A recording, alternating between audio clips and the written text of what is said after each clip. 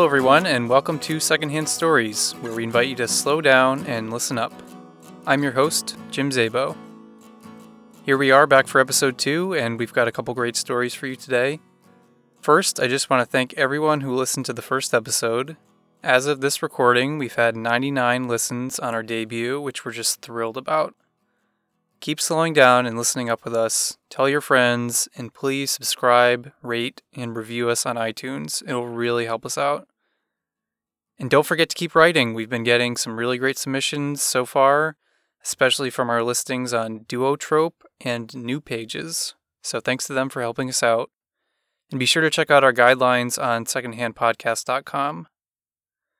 In the event you missed our debut episode and don't know anything about us, really all you need to know is that on this show, you're going to hear some great short stories submitted to us by writers from all over the place. Our goal is to encourage people to start writing and to give people a chance to hear fiction in an audio format. Okay, so our first story today, The Pink and White Terraces of New Zealand, comes to us from 63-year-old Kathy Stevenson. Her essays and short stories have appeared in a wide array of magazines, newspapers, and literary journals, including the New York Times, Philadelphia Inquirer, Chicago Tribune, The Writer, Red Rock Review, Clapboard House, and many other publications. She has a recent MFA from Bellingham College and lives just north of Chicago. Kathy Stevenson's The Pink and White Terraces of New Zealand. Of the months at sea, the less said, the better. Although the journey itself certainly must be mentioned. I set out for my adopted country a bride and returned a widow, a change of status I now think of as an improvement. I was not altogether ignorant of a bride's responsibilities and duties toward her husband. I had no mother myself, but in the convent there were young women my own age, and also maids and such who came in and who talked a great deal more than you might think about the relations between men and women. When I was a certain age, an acquaintance of a distant relative wrote to the sisters asking if I might be suitable for a match. I had not known of any relatives until then, and apparently they wished to remain anonymous, because I was never given their name or their whereabouts. But that hardly seemed important, as the background credentials of Mr. Tucker were analyzed, and it was deemed that I could do worse. I was 16 and strong and healthy, and couldn't remain a ward much longer. Exactly 6 weeks I was on my way to New Zealand. The year was 1885. There were 2 reasons given for our journey to such a faraway land, though it hardly mattered to me. The first was that my husband was associated with a trade society that wished to develop farming interest in this mysterious and fertile land. He was to stay there for a minimum of 2 years, traveling to the larger towns and making connections with local landowners. My wifely presence would gain him access to more social occasions and contacts, thus my value. The second reason was personal. I did not know it at the time, but my husband, Mr. Tucker, was of a weak constitution, the weakness centering in his throat and lungs, and he hoped that the thermal springs of the North Island would offer him some relief. Let me just say that in the beginning I wished no ill upon my husband, even after those times on the ship when I was forced to stay in darkness in our tiny quarters to nurse a blackened eye or bruised cheekbone. Mostly, I was able to conceal the marks he made on me with scarves or a hooded cloak. There was always a wind, and we covered ourselves well for protection. By the time we landed in Wellington, I had better learned some of my husband's ways, and it seemed that away from the ship's cramped quarters, he was less likely to find fault with me. Around other people, he was convivial and relaxed, almost languid in his physical demeanor. He reminded me of the sharks we sometimes saw in clear waters, circling about lazily and playfully. You wouldn't sense you were in danger until they were on you. It was only my unwavering faith that evil ways will meet an evil end that enabled me to put one foot in front of the other. This was all I could trust in. I certainly didn't know another woman well enough to confide in, and many of the men we met were more than a little rough and unused to the company of a woman. My husband spent a certain amount of time doing business, so I had long, uninterrupted days to walk about and explore my new home. I found that I was eager to know everything. It was my first experience feeling such largesse from a place, and it was exhilarating. New Zealand was full of strange natural wonders, nothing at all like we had in England. I remember the first time I saw a wild parrot, which I later found was called a kea, swoop down on a sheep, repeatedly puncturing the wool on the sheep's back with its curved beak. I was told that it did so to get at the sheep's kidney fat. It was one of many natural oddities that plagued ranchers, and one of the most fearsome sights I have ever witnessed. There were also wild boars, whose hides were so tough bullets bounced right off, and the foliage where I took my walks was like something in a fairy tale gone mad. Breathtaking in its beauty, yet sinister in the way it pushed upward and outward, overtaking everything in its path. We had been in New Zealand about 3 months when my husband came home and told me to pack some things for a 1-week journey. I had heard about the pink and white terraces and was very excited to see them for myself. Some call them the 8th wonder of the world. Of course, we were not going there to sightsee, as most visitors at that time did. Rather, my husband had heard about the particular healing properties of the hot springs and natural therapeutic waters adjacent to the terraces. We left from Ohinamudi traveling 24 miles by horseback, through mountains to the missionary station at Te Wairoa. There we paid the sum of £4 to a Maori chief who gave us a choice of 2 guides.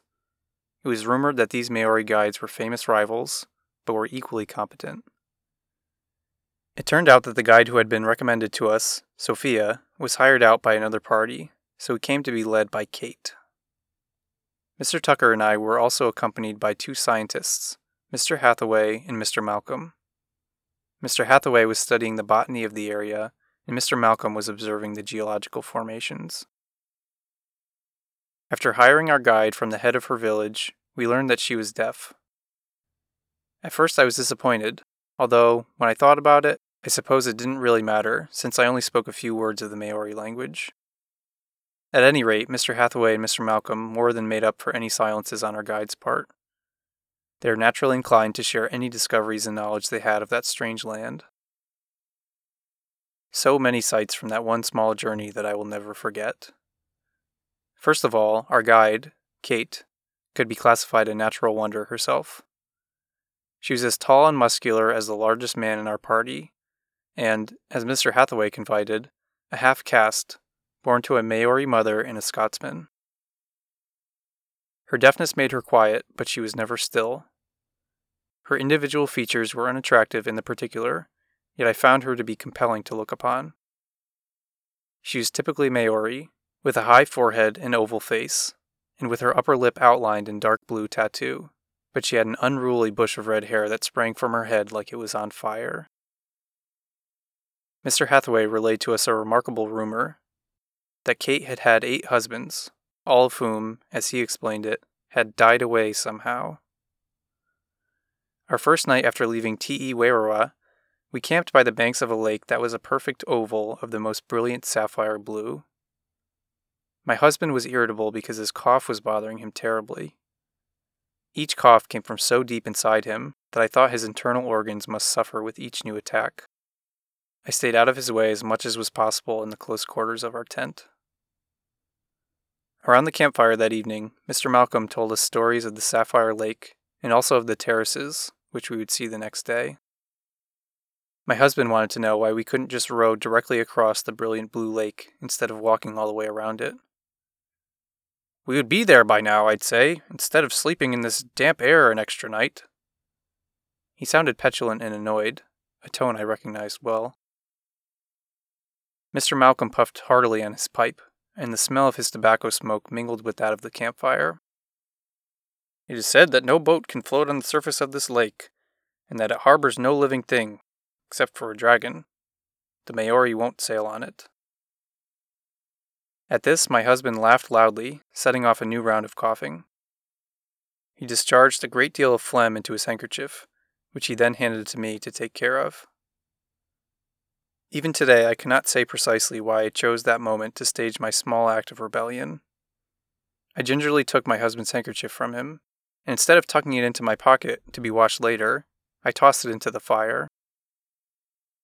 As I watched it burn, he struck me sharply across the face with the back of his hand. not even looking at me. I knew his knobbly middle knuckle would swell my lower lip, and so it did. The other two men were so astonished, it appeared they were unable to speak. I looked over the heads of Mr. Malcolm and Mr. Hathaway, wishing myself invisible, and found myself staring into the hard eyes of Kate. Even crouched on a fallen tree trunk in the dark night behind the two men, I could make out her fiery hair and wide blue eyes. I looked down in shame, and as I excused myself, I looked back up and the eyes were gone. Only a cloud of fireflies remained. The next day, we walked through a forest of ferns and clumps of trees with glossy leaves that intertwined to form a dense canopy. Some of the ferns had fronds as delicate as fine Irish lace, while others had trunks as thick as a man's waist. I worked at my lower lip and kept to myself as much as possible. It wasn't difficult to do, as everyone was much taken by the sights. Occasional bursts of sulphurous steam appeared out of rock fissures, casting a ghostly spell. Kate strode ahead of us at a steady pace, looking neither left nor right. As we left the Sapphire Lake behind, we came to several small cataracts tumbling down a rugged ravine. We wound our way about 1/2 mile more to a river where we were joined by another female guide, Marileja. She and Kate paddled us across a narrow, churning river in rickety bark canoes lined with moss, and then we were there. Even now that I am much older and have traveled over a great deal of the world, the image of that first sighting of the terraces is still clear in my mind's eye. Some have described the hot springs and sulfur pools at the foot of the terraces as something out of Dante's Inferno. But then, some people see ugliness even when beauty is right in front of them. True, the boiling pools of mud and the blasts of steam and the pervasive smell of sulfur all served to give the impression that one had slipped unbidden into the underworld. Mr. Malcolm showed me how a silver coin quickly turned black from exposure to the gassy air around Devil's Hole, a dark gaping chasm with water boiling furiously at its bottom. Years after standing at the rim to Devil's Hole, I read a description by another traveler who expressed better than I could what it felt like to be there, as if a legion of imprisoned devils were roaring to be let out. But if the hot springs and steaming crevices were the devil's playground, then the pink and white terraces were a vision of heaven. They were gleaming crystal staircases rising up out of Lake Rodamahana, and spread out from there like terraced fans of mineral ice. Looking down through the crystal steps, we could see the names and dates of past visitors etched and carved under the new layers of silica, as if under glass in a museum. The silica from the boiling water in the crater above crystallizes as it flows outward and gets exposed to air. One sheet layers upon the other, but you can always see through it like a prism. Mr. Malcolm had come up to my right. I've been here twice already, but I still feel absolute awe seeing it again. And then, looking at me directly, how are you going to live with such a thing? The last sentence was uttered almost as an afterthought, but I knew it was what he really wanted to say from the start. My eyes stung at the unexpected kindness, and I was unable to reply. Ah, well. Mr. Malcolm clasped his hands together in front of him as if he didn't know what to do with them. The skin on his hands was pale and freckled, with fine red hair on the knuckles. I was seized with a strange desire to kiss the back of his hand.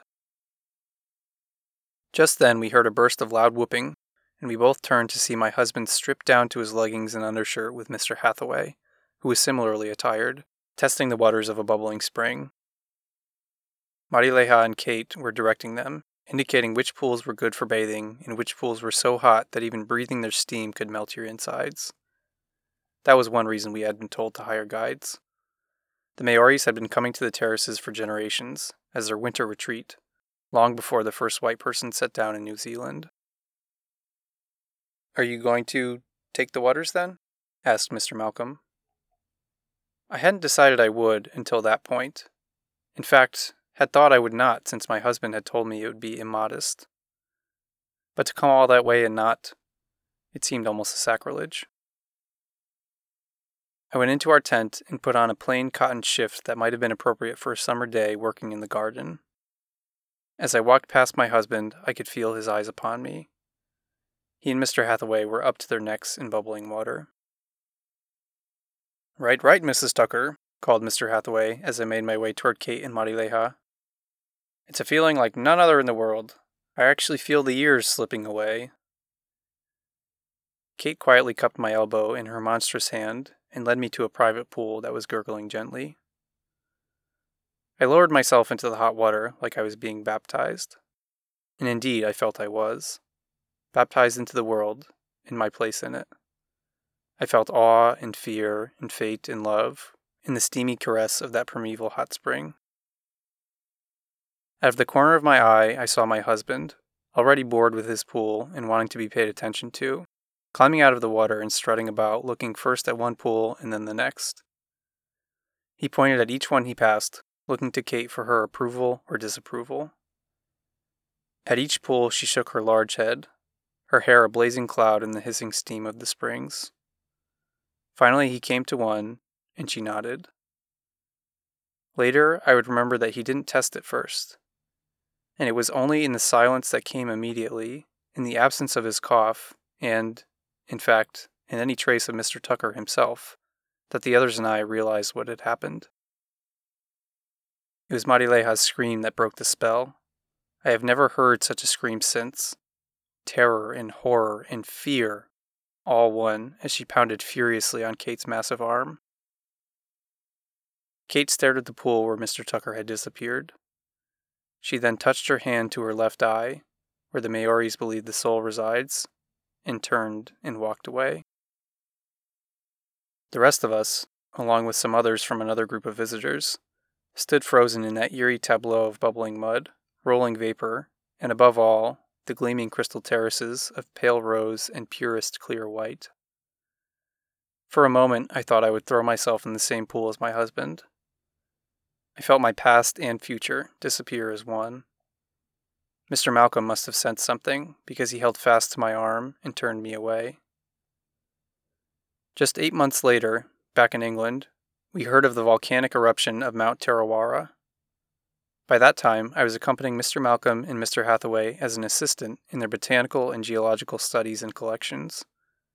It seemed that I had an aptitude for that type of work, which I am to this day grateful for. We were preparing to leave for the United States to travel across that country to a wilderness area called Yellowstone, which we had read had similar geysers and geological formations as those in New Zealand. In the eruption, it was said that molten lava flowed like the devil's own river, covering countless square miles with its destruction.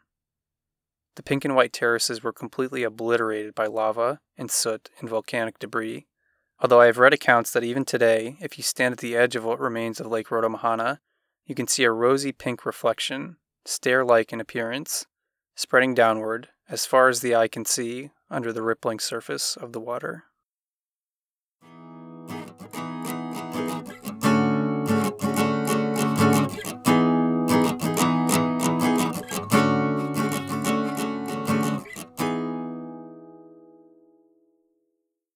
Our second story today is No Love Lost by Zachary Ament of Menlo Park, California. Zachary was a 2015 Million Writers Award finalist for the title story in his debut collection, Stay, released by Montag Press Collective. His short stories have appeared in Underground Voices, The Masters Review, Barely South Review, St. Mary's Magazine, RCC Muse, and Phantom Drift. Please enjoy Zachary Ament's No Love Lost.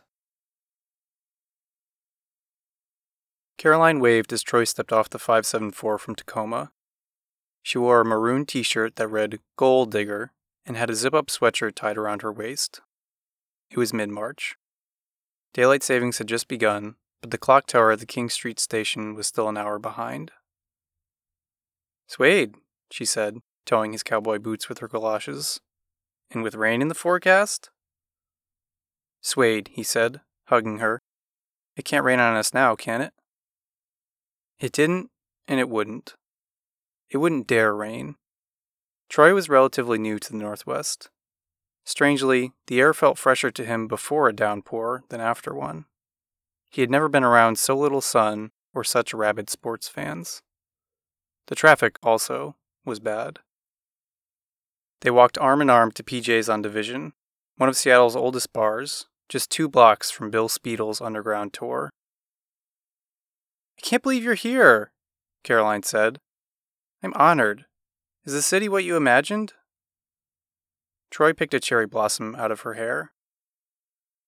"I thought there'd be more tourists," he said. He met Caroline 7 years before, since right after his engagement to Paige. They were all living in Westchester, New York at the time. He attended a wedding, without Paige as a +1, on Caroline's family estate in Pleasantville. During the reception, and despite his ineligibility, Troy caught the garter while Caroline snatched the bouquet. She did not accidentally kiss him goodbye that night. "You look terrific," he said, as a bouncer checked his ID and casually waved her in. "You look fresh." "Troy, I write briefs, I run 5Ks, but lately I feel like I can't write another word, or take another step." PJ's reminded him of the cocktail bars in Manhattan he had frequented in his 20s. It was Caroline's favorite place in Seattle. She took all her suitors here, and even had most of the songs memorized in the jukebox by their letters and numbers. Lush Life was D12. Rhiannon, A1. "Dad took me here on my 21st, Caroline said. "This table is very significant to me. I had my very first sip here. Right here." She laid her caressing palms on its surface. "You should have carved your initials into it," Troy said. The ceilings were decorative tin, and the exposed brick walls soaked up most of the sunlight. On the menu were cocktails named Happy Pine Cone, An Apple a Day, Harkonnen. "So, how's the wifey?" "That's a good question." "You don't know?" Paige had traveled to upstate New York for a reunion. Her family had rented a cabin next to a Hasidic Jewish summer camp, chiefly because it had no cellular reception. "I'd like to meet her one of these days," Caroline said. "You'd love her," Troy said. "You'd be fast friends." He caught Caroline catching glances of herself in the mirror behind him. She was finishing up law school at Seattle Pacific, poring over woefully long texts and international statutes that sounded like German submarines from World War II. "As a 3L and co-editor of the Law Review," she said, "I have to organize a 100 days party, which is weird because it's 87 days to graduation and 130 to the bar exam, and our professors don't call it an exam. It's a quiz. Huh." She laughed as if she were being tickled. "Maybe they'll draw a smiley face near the score when they hand it back," Troy said. Every lawyer he knew did not practice law. One did stand-up comedy. Another taught yoga. "I'm only laughing because I can't cry anymore," she said. "It's no cakewalk. I don't even know what day it is. I'm hanging on by the skin of my skin." "At least you have that to hold on to," Troy said. "And this," Caroline said, hoisting her coupe. "Thank God for alcohol." She thought she drank heavily, but she didn't know. She had no idea. "Hangovers used to be a little easier on us, remember?" "I was never that young," Troy said. "You were famous for it. How old are you now? 33, 35? He nodded. "I'm 30, she said, as if it was far away. "Adulthood isn't turning out exactly as I had hoped." She let out a sigh, almost inaudible. Her exhale nearly scalded him. He wanted to tell her that the unpleasantness wasn't behind her, but ahead. That there was no time unless she wrested it from the time she'd already wasted, loitering in school, waiting for things to happen. "Let's close out," she said. "I want to show you around town." She excused herself to the John, while Troy carefully inspected and paid the bill. They walked out of PJ's holding hands. The skyscrapers were shiny. Seattle felt fresh, but used. "Don't tell anyone," Caroline whispered, "but I got you a little souvenir." She removed a small vial from her purse. It was a pepper shaker from PJ's. You shouldn't have, he joked. I steal hearts too, she said. Troy kissed her right then. He couldn't help it. It was as if their lips were grafted together. He knew she liked her hair pulled. She tasted like flavorless chapstick and spearmint, faintly. This is why I'm never without gum, she said afterwards, taking a breath. And you're like a human furnace in that jacket. Aren't you warm? What are you hiding under there? Troy only had on short sleeves underneath. He recoiled when Caroline reached in and unbuttoned his shirt. I want to see, she insisted. I don't know. I'm a little deeper chested these days, he said. So am I. 5 pounds. Caroline adjusted her bra, clasped in the front. All of it went right here. Her heart lived under there, somewhere. After a breezy tour of Pike's Place, past Beecher's Cheese Shop, the Gum Wall, the very first Starbucks, she led Troy to a wine bar with an outside patio and a shuffleboard court, seemingly ideal for legitimate rendezvous, like business lunches or first dates. Damn the weather, Caroline said, surpassing blends, and 4 stars on Yelp. I must take Paige here, Troy said. They selected a carafe of the house cab. Several tables over, and within earshot, an elderly couple dined on charcuterie, with menus resting on their walkers, eating slowly, more silent than the pea in psoriasis. To us, Caroline raised her glass, garishly, to the new yuppies.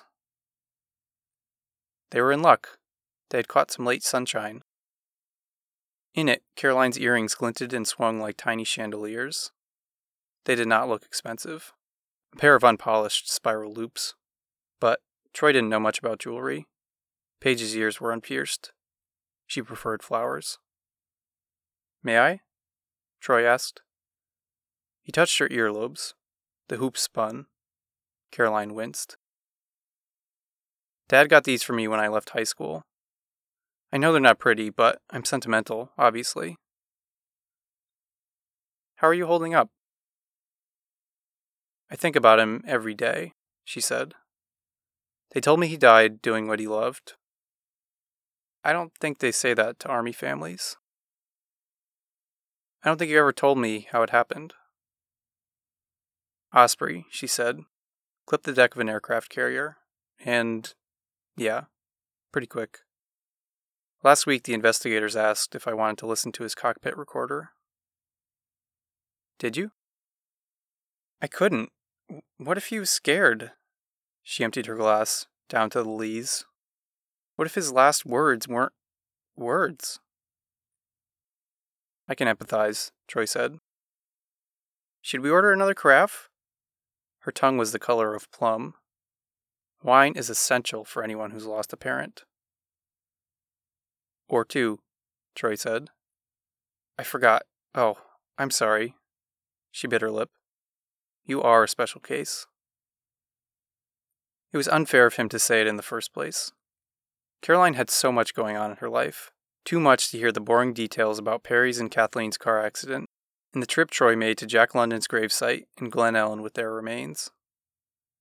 They used to read The Call of the Wild to him at bedtime, and Troy wanted other people making the pilgrimage to the great man's gravesite, not a grave so much as a hunk of granite at the end of a footpath, a sorcerer's stone, to also, unknowingly, make a pilgrimage to his parents' place of rest. It was 112 degrees the day he deposited their ashes. Troy was more afraid of rattlesnakes than of getting caught. He didn't see Caroline often enough for her to know things this intimate, like the fact that Perry and Kathleen were safe people who had died with their seatbelts on, after a family dinner where they joked about drunk driving. Or that their marriage was like a book so old that every page fell out as you turned it. Caroline didn't deserve that part of him that he would otherwise save for Paige when she was around. His wife. I was just thinking, Troy said. Yes? We've only seen each other 7 times total. Caroline was skeptical. He listed them. 18 holes at Bethpage Black. Ping pong on the rooftop of the Standard Hotel in the West Village. 3 headliners at Coachella Music Fest. The somnolent wine train along the Finger Lakes. The night at the Hotel del Coronado, when she said if a couple stared into one another's eyes for 4 minutes, it was love, and they didn't last 40 seconds before room service arrived. Her friend's wedding. And this, Troy said, taking her hand in his until she withdrew it. You feel guilty? No. Do you think Paige has a lover? It's not in her character, he said. I imagine a married woman has to flirt twice as hard. Marrying Paige had been like buying a refurbished refrigerator. It was serviceable, no warranty. But you love her. I do love her. And it's a life sentence. And I'm happy, Troy said. And happily married people have affairs? In the strongest of passions, there is neither respite nor mercy. Caroline had a narcotic effect on him. She had made his life more elastic. At 16, her father had let her drive cross-country by herself because he wanted her to know that the world was safe for adventure. Whereas Troy had grown up afraid. He was raised on and by fear. Every drop of rain was acid rain. Every fly was the med fly. By 6:30 p.m., the outdoor tables began to fill. A waiter edged by, and Troy signed his name in the air instead of asking for the check. He paid this time with cash, with crisp bills he kept in a leather billfold with his father's name embroidered inside, in gold leaf. Perry had kept everything in it. Receipts, newspaper cartoon clippings, bet slips on long shot ponies from the old Hollywood Park. He showed these to Caroline, explaining what a $2 win meant, what a box trifecta involved, who Sally Forth was. Could these be winning horses? She asked, smoothing out the wrinkles in the slips. Doesn't matter, he said. They're expired. When the change arrived, it blew off the table, onto Caroline's feet. She bent down and put it in her pocket. Thank you, she said. You need money? Always. I thought there had been a settlement. Caroline hung her head. The lawyers all got it, she said. I wish I had met him, you know? Didn't you meet Dad at my place when we first met? He was deployed, Troy said. Naturally, she said. He'd have liked you. Think so? She emptied her purse out on the table to prove it. In among her tampons and stain removers was a small, framed photo of a flyer in a scarf and chunky shoe-black eyeglasses that made his face look craggy. His name was Bruce. He was Irish. She'd gotten his looks. Irish babies cry with the brog, he told her later, and he made sure to fill the family scrapbooks so she had a sense of who she was and where she came from. There were, in contrast, so few pictures of Perry and Kathleen. Troy didn't know who he looked more like, who he took after. He knew that he was supposed to have a brother, and that when describing the miscarriage, his father simply told him, "The stork flies over, but it does not always deliver." He knew that their lives were measured by milestones and paychecks, that they took short vacations together. Weekends in Reno, last-minute cruises out of Galveston, yearning to misbehave, but tamely. He wished they were still around, just so he could get them on the phone, just once. Not to tell them he loved them. They knew that already. So much as to ask them how they made their vows work until death. Because he wanted to break his and Paige's, almost on a nightly basis. They headed back toward the waterfront. Caroline was in the middle of recalling a funny childhood memory when she interrupted herself. Oh no! What? My earrings, she said. They had fallen out somehow. Caroline insisted on retracing their steps. She looked in every vestibule, asked each bartender, scoured every lost and found. Troy had never seen such fruitless tenacity, but he scanned the sidewalks with her for what felt like hours, crouched in gutters, accosting strangers, until she sat down on a bench in Pioneer Square to rest. "It's like losing Dad all over again," she said. Troy wanted to remind her that she had a large piece of him still. The black box. There wasn't one in his parents' Prius. "I'm so sorry," he said. "What can I do?" "I don't know." Her shoulders dropped. "Ice cream sounds good right about now." They both yawned, as if it were contagious. Troy checked his watch. 8:55. The last bus is in 20 minutes. I should go? "No," she said. "I really should." "Just come home with me." All night, Troy felt like he was playing catch with an autographed baseball. "Are you sure?" he said. "Might as well," she shrugged. She lived with her mother in Queen Anne. They called for a car. "Here's the thing," Caroline said in the Uber. "Mom's awake. She knows you're married. You'll have to climb up the back wall." "Okay. Unless you want to sleep on the couch." "I'm fine," he said. "A wall," she said, "not a fence." The driver's route brushed up against the Space Needle. It was not a city Troy could imagine or recognize. New York made him want to eat life. Chicago, drink it. Los Angeles, film it. Seattle made him take it for granted. It's what made the Northwest an excellent choice. There was nowhere else to go. He and Paige had lived in or vetoed every other city, even those they'd never been to, sight unseen. Seattle was the greenhouse without windows they had been looking for, the snow globe without snow. "She wants to settle down here," Troy said. "Is that why you're here? Scouting the joint?" Caroline smacked her lips. "Oh, Paige. How do you get there?" "Where? 5 years of marriage?" He didn't know the answer himself. "No," she said. "How do you become so apathetic to your husband that you can't call him from a pay phone?" Happy spouses share top billing in a marriage. Paige was quite a woman, redoubtable in her opinions, more complex than nuclear fission. Troy could have defended her. There was a lot to defend. Her morality wasn't situational, like his. Infidelity was more taboo for Paige than blackface, and she had one of those last names, Plog, that other girls got married to get rid of. But she kept hers. She didn't buckle. "Driver, I have a problem with this," Caroline said as the car pulled to a stop. The fare was higher than they had been quoted. It was because she had selected a larger vehicle, an SUV instead of a town car. Still, she talked it down.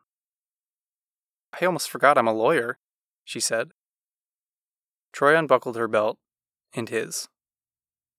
"You have to pass the quiz first," he said. Her mother's townhouse was part of a newer tract with a view of Puget Sound. The streets were lined with oleanders, eucalyptus, and Eden of invasive species. The motion detectors were sensitive, and Troy could see Caroline watching him from inside her room as he went around back, past the "Beware of Dog" and "Trespassers will be composted" caution signs, and surveyed the 6-foot cinder block wall, protecting her from guys like him, trying to find a foothold. It took him a minute to scramble up. She gave him a golf clap as he leapt down. "Not a fence," he said, huffing. "Told you," she said. Her bedroom was decorated in chiffon and Monet. They were close enough to ignite each other. Her nightgown was so lovely, he nearly tore it to shreds. She had the complexion of a Jordan almond. He found a butterfly tattooed on the small of her back.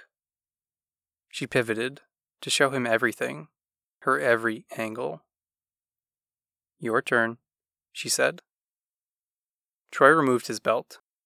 He didn't have to unbutton his shirt to show her the popsicle red medallions covering his forearms, welts of all sizes, small as colibri, nebulous as a bruise.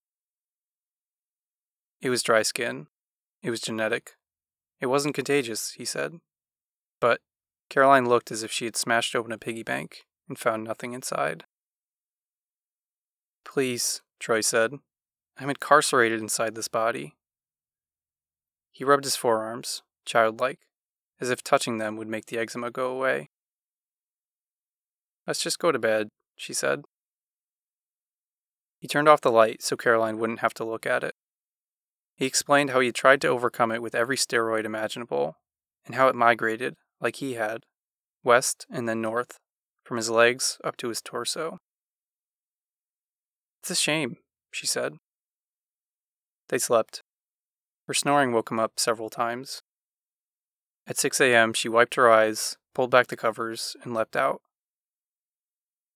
"Hiking trip," she said, "in Bellingham. I totally forgot." Troy dressed as she put on her makeup. He left the way he came in. The wall seemed to have grown 10 feet overnight. He hoped her memory of the evening would dissolve, like an antacid tablet, or that she'd forgive him for his corrupt skin and for opening and closing his marriage whenever he wanted to. 2 months later, as an apology and with congratulations, he mailed Caroline a graduation gift.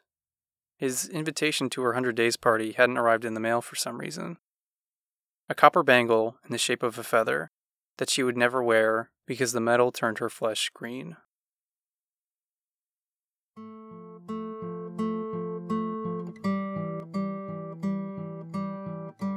Special thanks as always to my co-producer Colleen Stewart, and thanks to you for slowing down and listening up with us today. Don't forget to check out our website, secondhandpodcast.com. Follow us on social media for updates, and please subscribe, rate, and review us on iTunes, Stitcher, or wherever you get your podcasts. Tune back in 2 weeks from now when we'll have more secondhand stories for you. Thanks for listening, and happy writing.